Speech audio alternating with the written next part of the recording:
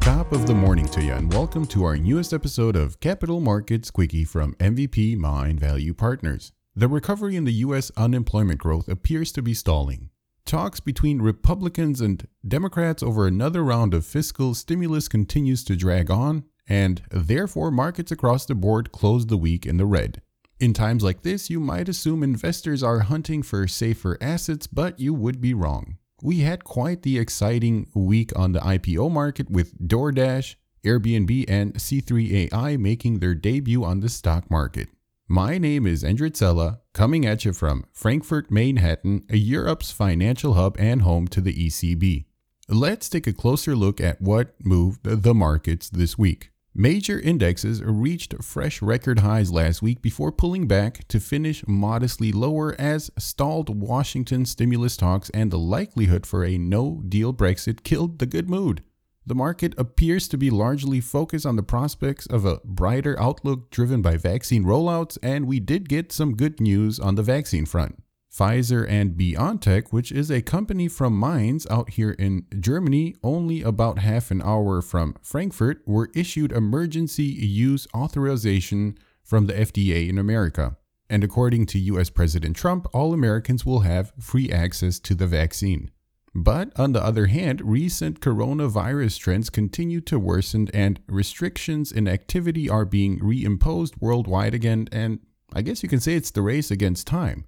At this point, the S&P 500 has hit 30 new all-time highs in 2020, and 17 of them were recorded after the late February pandemic-induced bear market, and 4 of them were recorded during the last 2 weeks. So, is this remarkable strength justified considering the recent loss of momentum in economic data, or has complacency settled in? Well, it is a bit of both, but we did see a great amount of enthusiasm in the IPO market this week. So what is an IPO, you might be asking?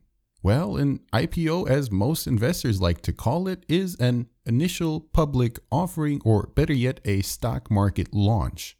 And in this type of public offering, shares of a company are sold to institutional investors and usually also retail investors. And investment banks are involved in the underwriting of the IPO, and they also arrange for the shares to be listed on one or more stock exchanges. And the bigger the company, the more investment banks are involved, by the way.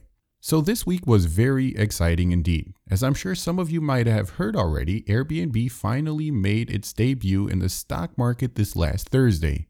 And they did not disappoint, let me tell you that. Some of you might use Airbnb on a regular basis, and if you love the business and are likely to continue to book your next accommodations on Airbnb, then you might also want to buy shares of the company and participate in their success. Oh, and by the way, this is not a recommendation to buy Airbnb, just a quick and simple way to analyze a company when you're on the go. Airbnb was set to be priced between $67 and $68, but it actually managed to climb up and close the week at $140 per share. Wow. DoorDash, which is an American food delivery service company, also made its debut this week, on Wednesday to be more precise, and the shares were expected to be priced at $102 a pop. However, DoorDash closed the week at $175 per share and even hit $190 throughout the week. Crazy, right?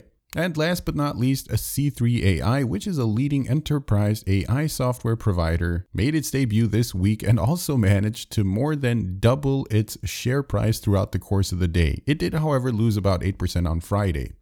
So what could possibly go wrong here? Well, according to Larry Fink, CEO of BlackRock, which is, after all, the world's largest asset manager, the IPO frenzy is unsustainable and could end in many accidents. He is urging a caution to investors who may feel gravitated to the excitement of recent IPO launches, saying, the question is the market pricing in too large of a forward growth rate for these companies? Well, I guess only time will tell. In the meantime, it's important to remember that it's always dangerous to run after someone or something because you forget to look left and right and up and down, and that is how accidents happen. So, ladies and gentlemen, that concludes today's Capital Markets Quickie. To all of you listening from every corner of the globe, I wish you all the best and stay tuned for our next episode on Sunday, December the 20th.